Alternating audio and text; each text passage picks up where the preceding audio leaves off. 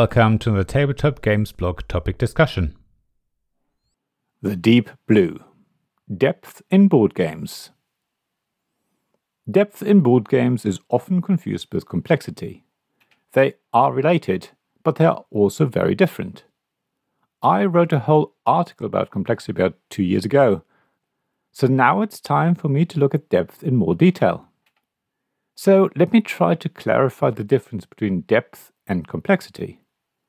Depth in board games describes the number of choices you have on your turn, as well as the choices that the next player has for each of the choices you make, plus a player after that, and so on.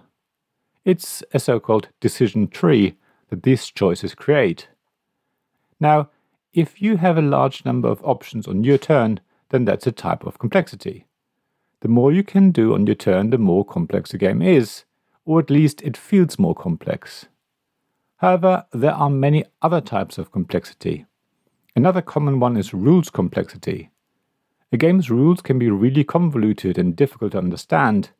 However, just because a game has a lot of difficult rules, in other words, just because a game has a large amount of rules complexity, it isn't necessarily also a deep game. So while game depth is in principle a type of complexity, not all complexity leads to game depth. With that out of the way, let me focus on what player experience depth creates in board games. On the whole, I would say that more game depth leads to more interesting games. Of course, there can be too much depth, and that can trigger analysis paralysis. However, it's really nice when a game challenges players from the start and every decision you make is important and will have an impact on whether you win or lose. Splotter games are famous for this. If you make the wrong decisions at the beginning, you've basically already lost. It'd be very hard for you to recover. However, Splotter games are probably an extreme example that's more about being cutthroat than necessarily deep. When games have the right level of depth, it's a really beautiful experience.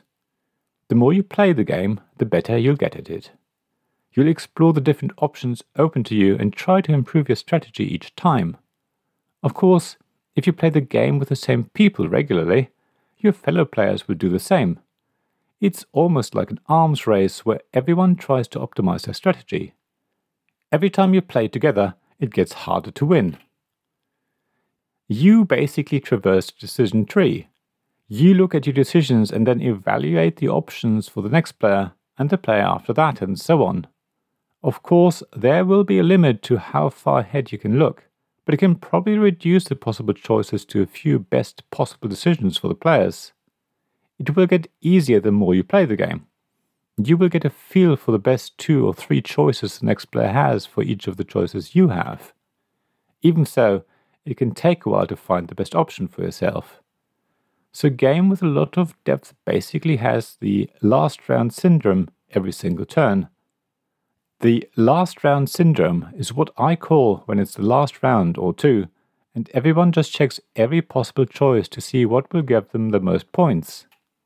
That can take a while to do in your head, but it's the obvious thing to do. Many games really slow down near the end because everyone just calculates victory points in their head. A game with a lot of depth will be like that pretty much every round. However, a really good game will guide players along the way. It will be obvious what 1 or 2 options are actually the best ones. The game will sort of tell players what they should try and do. That way, rounds don't end up taking an hour each. At the same time though, games with a lot of depth will have more routes to victory than the 1 or 2 obvious options that the game seems to lead you towards. The more you play the game, the more other opportunities you will see. You will quickly rule out things that just don't feel right. You've gotten to know the game so well that the best choice is almost like feeling than an objective calculation. You'll start to play the game with your tummy rather than your head, so to speak. It's what really great chess players will do. They often quickly make a move that's not on the long list of standard and highly analyzed openings. They will force the other player to think more carefully by making an unexpected move, seemingly on a whim. Both players will take turns that feel right, because both players know the game so intimately that they can guess what the other player is trying to do. I experienced something similar with Scythe. I'd been playing the game a lot with my games group, trying all the different factions and exploring different strategies. Earlier turns were like the openings in chess. Each faction basically had its standard and almost preset first few moves. There was no thinking involved, it was pretty mechanical.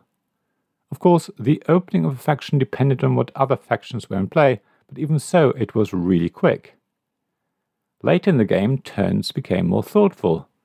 Even so, more often than not, you just knew which two options were the best ones. I think we all could feel what was right in the given situation. Of course, when one of us had finished our turn, the next player would make a surprise move that nobody had expected. Just like great players do in chess. It was glorious.